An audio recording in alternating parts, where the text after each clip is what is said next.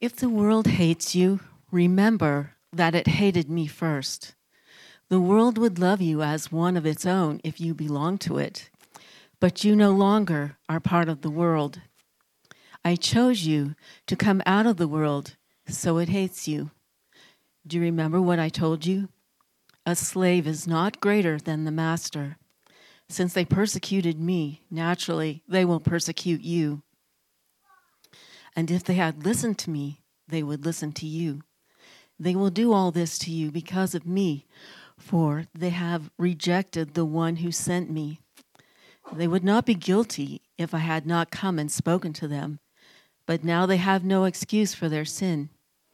Anyone who hates me also hates my Father. If I hadn't done such miraculous signs among them that no one else could do, they would not be guilty.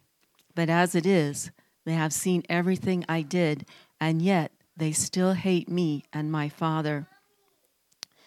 This fulfills what is written in their scriptures. They hated me without cause. But I will send you the advocate, the Spirit of truth. He will come to you from the Father and will testify all about me. And you must also testify about me because you have been with me from the beginning of my ministry. I have told you these things so that you won't abandon your faith, for you will be expelled from the synagogues, and the time is coming when those who kill you will think they are doing a holy service to God. This is because they have never known the Father or me. Yes, I am telling you these things now so that when they happen, you will remember my warning. I didn't tell you earlier because I was going to be with you a while longer. But now I am going away to the one who sent me, and not one of you is asking where I am going. Word of the Lord. Thanks be to God. You may be seated. The kids are invited to Kids Church with Emily today.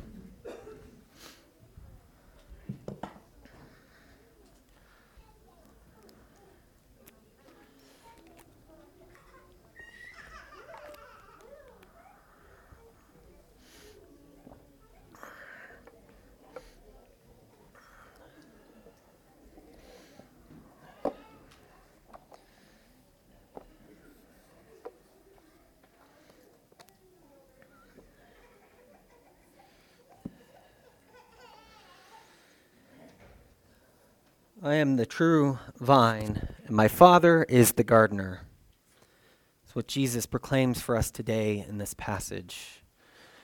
As many of you know, we've been walking through the Gospel of John from the beginning of the new year up until Easter Sunday, and we found in that first half this Jesus doing these signs, Jesus teaching, Jesus doing miracles and caring and teaching the crowds and his disciples.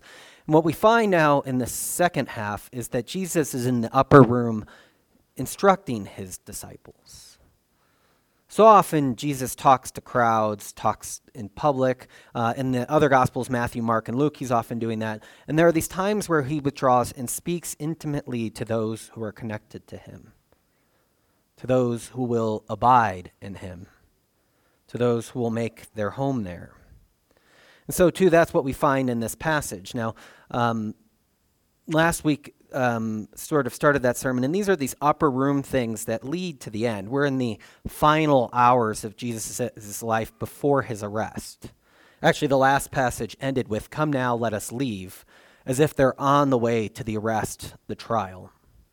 And so this is this moment where these things begin to come to a head, and it's Jesus' final words for his disciples. Now, it was common in ancient literature around this time that as somebody was dying or they were facing something, they would, in some sense, exclaim their life in the way that it would leave a pattern for their disciples or followers to live into. It's in one of the Greek thinkers, now I wish I could remember his name, it's not Plato or Socrates, but one of the other ones, who says that in his final speech, is like, I'm going to lay out this pattern for you. It's a similar thing we find with rabbis too, is that this last time to sort of hear from them, what is the pattern of living that having followed them, you should live into. It's what Jesus does in this final sermon, is he begins to exclaim to them, what is that pattern? Now, I think it's important to remember, and it'll come up maybe once or twice today, that this sermon begins with an act that is revealing of the act in which he's going to do in the foot washing. Kim and I talked about it because Kim's always loved that passage, and I've always found it overtly moralistic. But this time preaching through it, because it's got that, just serve one another, which is strikes me as one of those things that my mother always told me to do, and I didn't. But that's like, just be kind, just do this. But actually what Jesus is exclaiming there is something greater than just that. First off, he's living into the gospel and that he's going to do. I've made you clean. He says that again in the reading for today. That he is cleansing those people whom he's going to send into the world. It's not just a moralism. It's not just this small fact, but it's this actually great thing that Jesus is doing, this strong thing, not this sort of weak thing, which I think we often think of at those instances of sort of that moralizing. And then the other thing is even the moralizing is a bit different than what I always remember it as. It's these things that we think we know, and then we don't really take the time to get to know them. And so I always thought, I know that one. Go forth and wash feet and do this. But it's actually this way of saying is that we've been freed to be in service in a new way because the one whom was God and light and life went that low, so too can we. From the song that Rachel sang, from that fear of serving others, deliver me, O God. What if God became flesh and washed feet? And that's the one you want to abide in and be in. We've been rescued from so many fears in that act, because a new pattern has been enabled. And so it's not just the moralism of doing it. It's also the reality in which things have shifted utterly in what God does in Jesus Christ. Things have shifted greatly. Okay, now I see what's going on. The back one is not moving, but the front one is. So that's why I keep on the slides. Nobody else can see the back one except for me. But I'm like, what's going on? I'm stuck in a time loop. Aside from that, that's sort of what we find in this upper room scene. And so what the Gospels do, and John did it several times with the feedings, is, and we miss this if we move too fast, is they show us in action what they're going to show us in words. They show us in the way in which Jesus does something, and then it's written out both in an action picture and then in a word picture.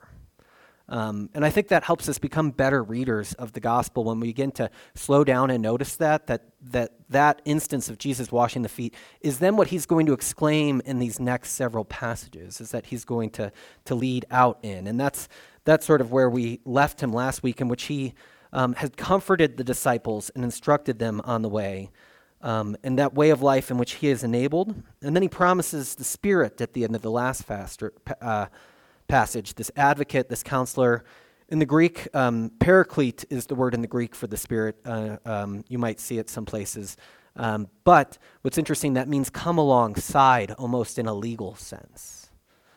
That what he promises us is this one that will come alongside us and advocate. That's where the translation where we see advocate also comes in often, or comforter, that he's this one who's going to be with us.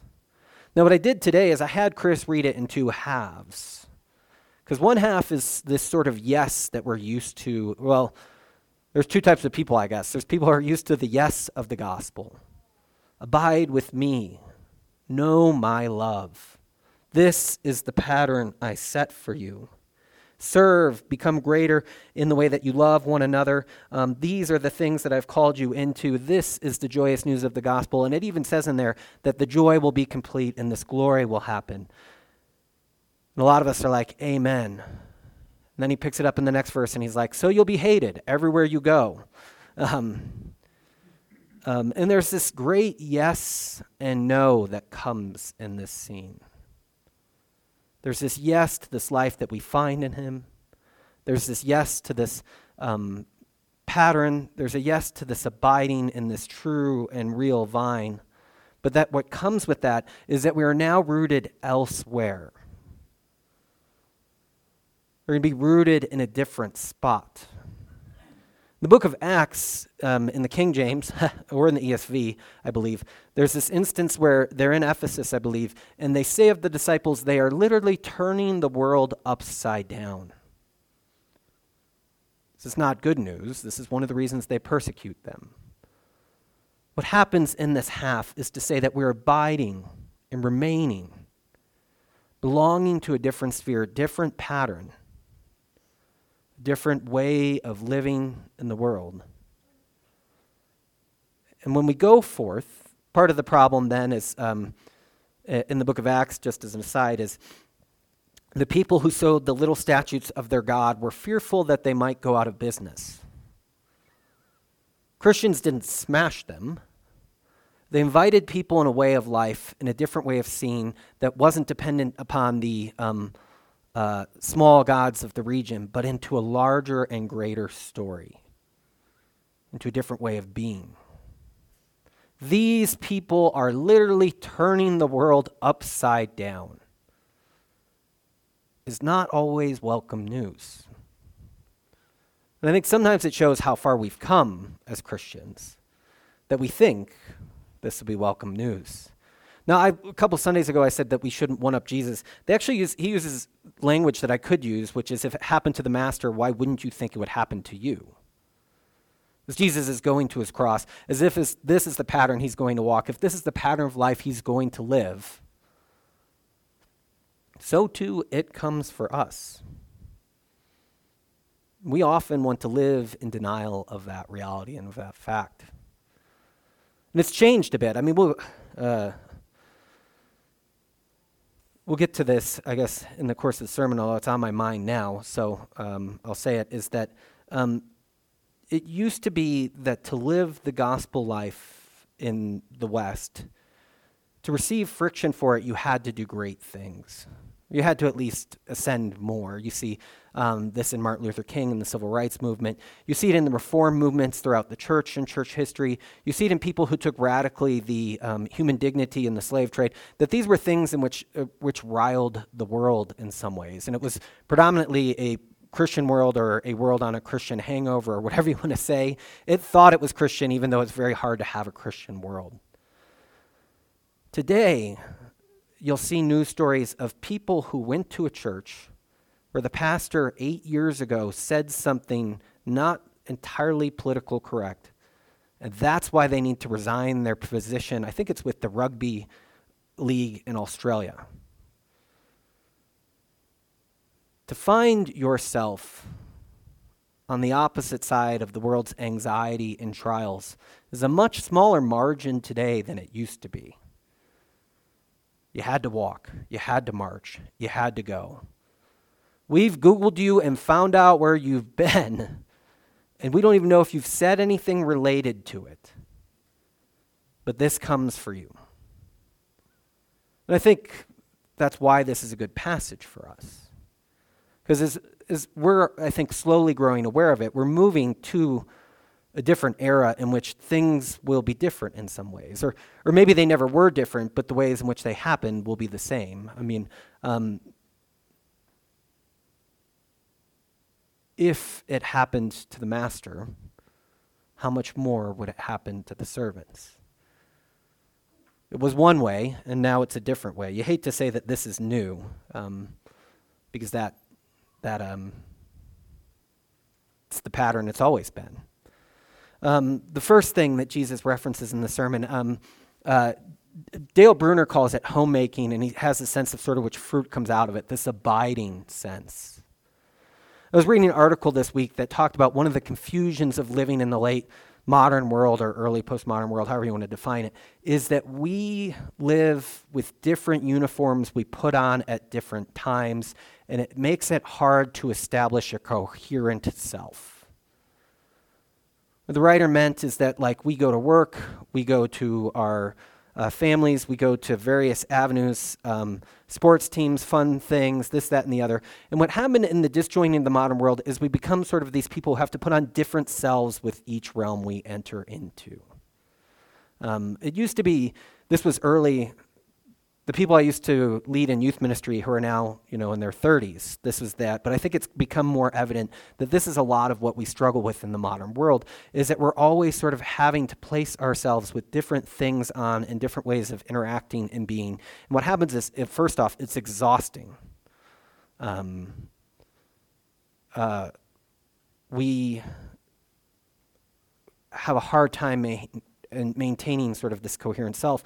And so what Jesus, I think, offers us in this passage is one place to abide, one place to be a part of the vine, one place to be with him.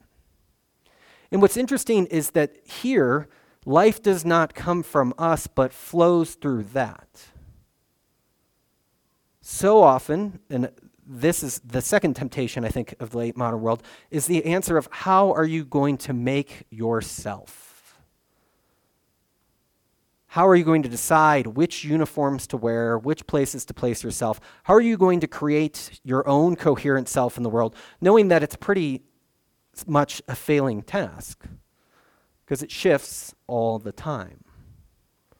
It's continually sort of rotating around like that. And so what Jesus offers at the beginning here is, I am the true vine, which is not just a statement about truth. It's actually not really that at all. It means more like I'm the real vine. I'm the real place where life will come from. This other kind of life. Now, if you're like me, you found that the uniform changing and the desire to make your own life, which still resides in me as best as I try to get rid of it, fails. There's nothing external to you to bring it to fruit or function. And so what we're offered here from Jesus is this place to reside, to be, in which it is not up to our own selves to make these things come. We don't make the fruit through our own effort, but in our abiding, in our being, and resting in that place. It was Raymond Brown who, when talking about this passage, this first half, talked about how, so you guys are right, I'm not.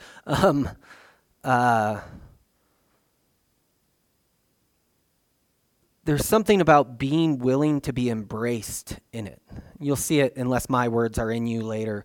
But there's this way in which it's not just saying, I'm going to go and abide in that one. I'm going to go remain in this one. I'll be part of the vine. It's being willing to have that be in you. Now, when I read that,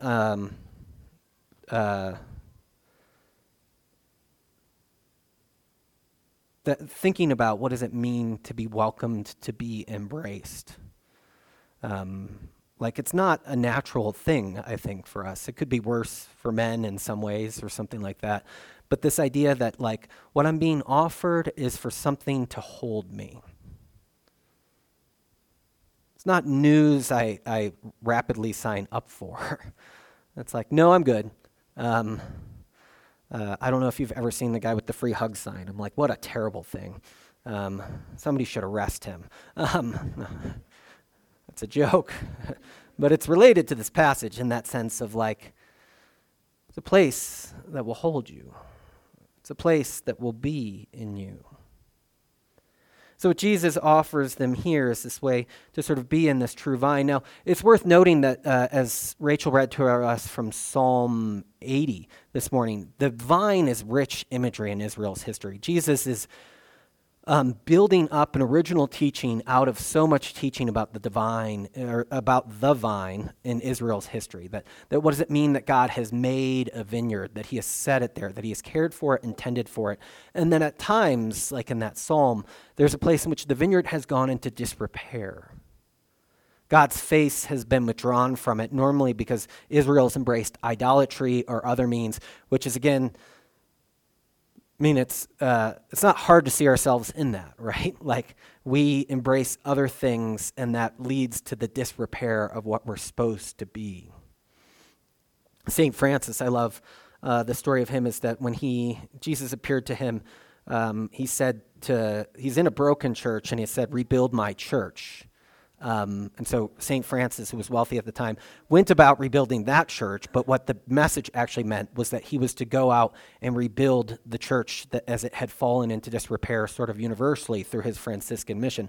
Point being is that what happened to Israel in that pulling away that leads to the vine's collapse also happens to the church. We can't just throw them under the bus and say, we've done it better. It's typologically us as well. And so when Jesus says he is the true vine, he is the real vine, he's placing himself as the person whose Israel's story and faithfulness that should have been is incarnate in him. He is the real one who lives that. And so what they pray there, what we heard, restore us, O Lord. Make your face shine upon us. Becomes for us a prayer as well. What does it mean to say to God, restore us? Because I want to spend most of my energy trying to restore myself. And it just never works. And so that outside restoration that comes from God and this abiding in the vine, love and heart, I'm trying to think of where the next passage takes us to, is I'm the vine and you are the branches. If you remain in me and I in you will bear much fruit. Apart from me you can do nothing. If you do not remain in me, you are like a branch that is thrown away and withers. Such branches are picked up and thrown into the fire. If you remain in me and my words remain in you, ask whatever you wish and it will be done for you. This is to my Father's glory, that you will bear much fruit, showing yourselves to be your disciples. This is the second part of this teaching in which Christ is talking about how there's this way in which God sort of cares for the vine. He comes and trims it. If you do not remain in me, you are a branch that withers, a branch that falls away, a branch that hurts. I'm trying to think. This is the one I was looking for. The cutting, just the one thing is that cutting the branches and being made clean are the same Greek root word. So you would see it in Greek. This idea is that God cleans the branches. You are already clean because of the words I've spoken to you. Going back to that foot washing scene, he's saying that you are already the cleansed ones because of what I have done to you. Remain as me, as I also remain in you. No branch can bear fruit by itself, as much as we try. It must remain in the vine. Neither can you bear fruit unless you remain in me.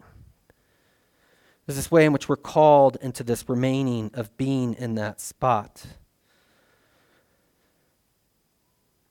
The next teaching is about love that we had talked about before. I'm trying to think. This is William Temple. Abide in me, love one another. These are not two things, but one with two aspects, where the former is occasionally to the latter. To do this is to participate in the Holy Communion. These are not two separate teachings, abide with me, love one another, but they are one thing that makes the life flowing out of what we're called into in Christ. And the reason why I like that he says Holy Communion, I won't spend any time on this today, but there is some temptation to read this scene as if it's referring to communion. Vines make wine. And much of the early church's interpretation has sort of tried to go to that spot, this way of saying that we are to remain in him. But there's this love passage, first, that our joy may be complete. Joy is, the U.S., it doesn't say this in the Declaration of Independence. It says the pursuit of property, I believe. But then we take it as life, liberty, and the pursuit of happiness. And I read a great article several years ago that it promises us the pursuit of happiness, which when you think about it, doesn't sound like great news. You will have the right to pursue, but never be fulfilled. Joy has a different connotation to it. It's not something we pursue, but shows up organically in our abiding. That as we stay in these commands, as we have this, that this joy might be complete within us. So often I try to think of the Christian life as happiness, but what we're called into alternatively is joy. Now, what happened in this passage is first there was that call to remain, to abide, to be in the true vine. What happens next is a light command compared to that the world will hate you. But this greater love has no one than this, to lay one's life down for one's friends. Greater love has no one than this, to lay one's life down for one's friends. It's one of those teachings that I think comes so easily. It's one of the ones that stays foreign. First off, Flannery O'Connor had a young girl in one of her books who said that she could never really be a saint, but she could be a martyr if they killed her real quick. Which captures, I think, part of this passage. I could die for one of my friends, but to go and help them paint their house, no thanks. That's like, if you know me, I'll help you move, I'll help you with plumbing and remove water from your basement, but painting your house, I'm like, it's judgment on you if you ask me to do it, because I'm not very good at it either. But anyways, this laying down, this continual laying down that makes love.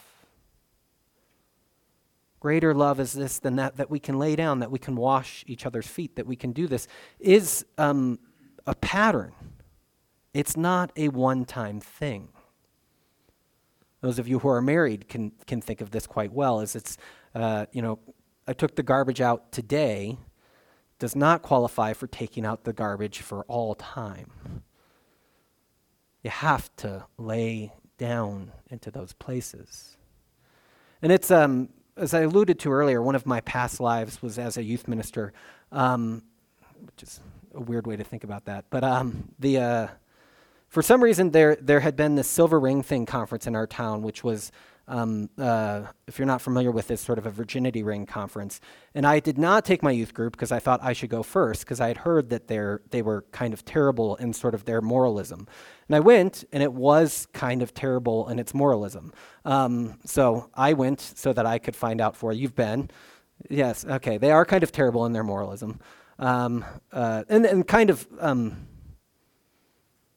not fair. There was this, at one point they were like, girls, we're going to give you real advice. Don't dress this way. And guys, don't let your hugs linger too long. And I was like, in this pornified, violent world, that's our real talk that we're going to give them to go and live forth in faith and life. There was lots, not to undercut everything there, but there was a lot of but they took this verse, and they didn't, I don't know if they were consciously aware they take this verse, but they said there's no greater thing you can offer somebody than, in some sense, your virginity on your wedding night.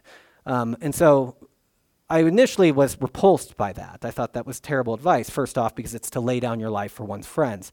The second thing, now I'm thrown off because I didn't realize somebody anyways. I just want to say one thing, is that chastity is a better goal than virginity on that. Virginity is a physical state, whereas the church has raised up chastity as the virtue. So if you say virginity, you've undercut a lot of people through whom no circumstances of their own, that's not a possibility. Whereas if you say chastity, you have some hope. The other thing about making virginity a virtue, and I'm saying this as a joke, and I think it's very funny, but is if you make virginity a virtue, my one piece of advice was, you make a whole lot of teenage boys virtuous by the fact that they haven't found anybody desperate enough to sleep with them yet. So it cannot be the virtue. Just because you haven't found someone doesn't mean you're virtuous. Going back to this point, what I think was encoded, if they had thought about it, though, was there's lots of laying your life down to make it to that state. There's lots of choosing not to go into certain parties and places, to go to that wedding day with let's say, chastity. There's lots of choosing what you offer yourself up to on the internet, or with other places, or crass humor, or videos, or movies, or life that can enable you to live. And so while I thought that was uniquely terrible that day, as I've thought about it more, if they had thought about it, they could have said that part of the path you're being called into today is a path of laying down yourself. for your future self. And not just for your future partner, for your future self, your future relationships, your future friends. You might actually find that you're inhibiting and living into a better space if you choose to live in that way. So as much as I thought that there was not good things happening there, I could at least put a spin on this thing today to say that there is something in that laying down. And I use that as an example because I think it's relevant to us, is that we can enter into this laying down ourselves today. Not always asserting that we're right. And it's because, and this is that I've always missed, is because a new path has been opened to us in what Christ has done. So often this advice is separated from the metaphysical, ontological, huge reality that something has happened in Jesus Christ. Rather, it just becomes moral advice. We have the freedom to live into this path. The last thing on this is a quote on the back of the bulletin. Love in action is a harsh and dreadful thing compared to love in dreams. This is from the Brothers Karamazov. Love in action. Laying down is a harsh and dreadful thing compared to the love in dreams. So I need to get off the silver ring thing conference. Moving forward. If the world hates you, keep in mind that it hated me first. If you belong to the world, it would love you as your own. This is relevant to actually that, but it's relevant into the type of life that might come out of living in a different way. You belong to a different space. The anxieties and drive of the world. You can pick on the U.S. political system. You can pick on several different other. You can pick on athletics. I mean, we have two very different things there. Did the Broncos win? Did whichever preferred political party won? Is the anxieties and things that drive the modern world? Are the statutes in Ephesus selling? Going back to earlier in the sermon.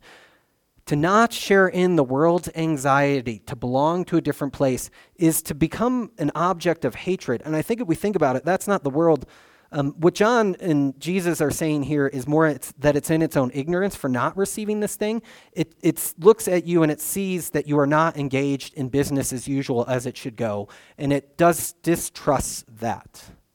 Justin Martyr in the early 100s, one of the things he had to write about, a defense of Christianity about, is that they weren't atheists.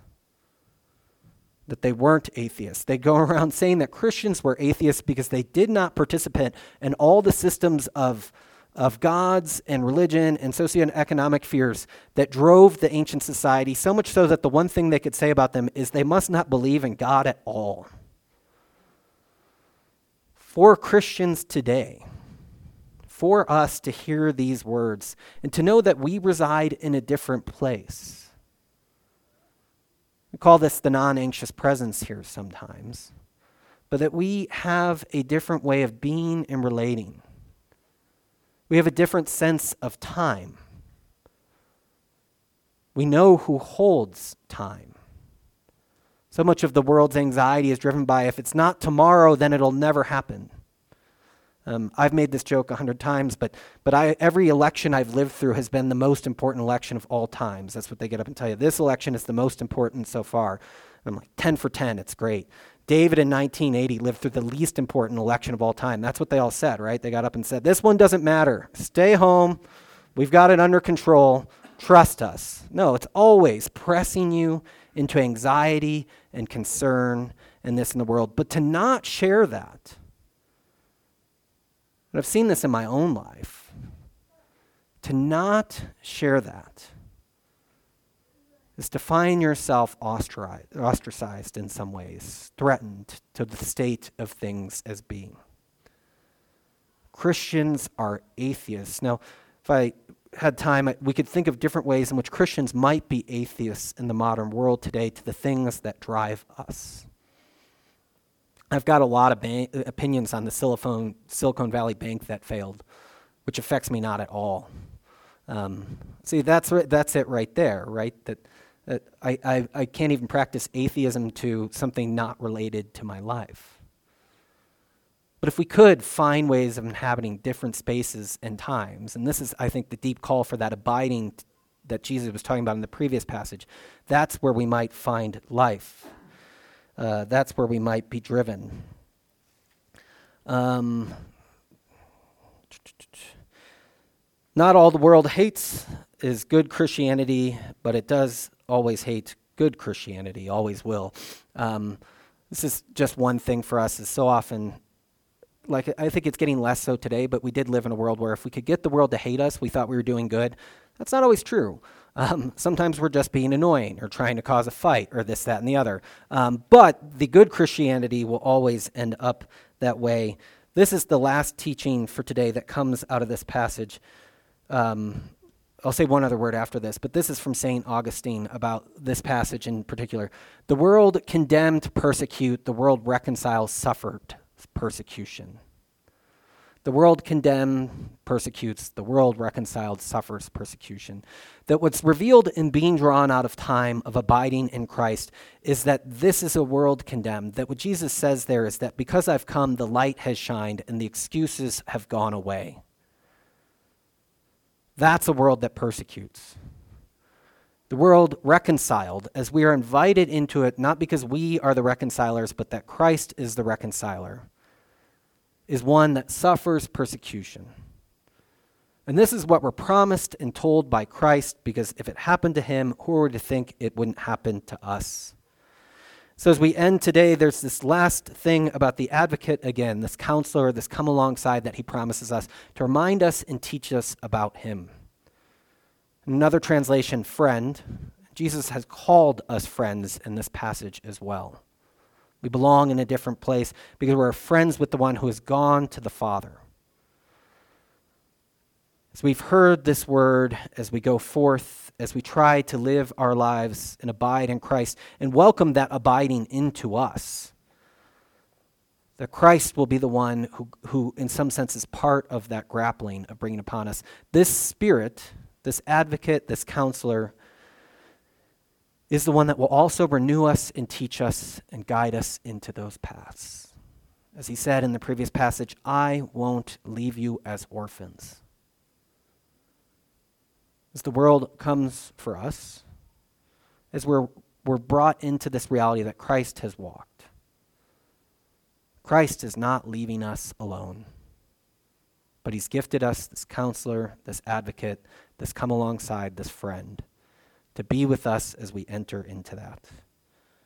Which is why the words of today are not bad news, but good news for us to live in the life and the pattern that Christ has given us. Let us pray. God, we have heard your teaching. You are the real vine. You are the true life. And it is your Father that tends to that, and your Spirit that teaches us and guides us into that life. May we be a people who hear the good news that we have a true and faithful place to reside, not of our own making, but that has been made for us. So too may we hear the gift of love in this community in which we are invited into, to be able to have that joy and to be able to joyfully lay down some of our own self-rights, our self-righteousness, the fear of serving others, and to be embraced into this pattern in which you lived yourself. And God, may your Spirit, your comforter, and your pattern of life come to us as we see that the world guides that as well.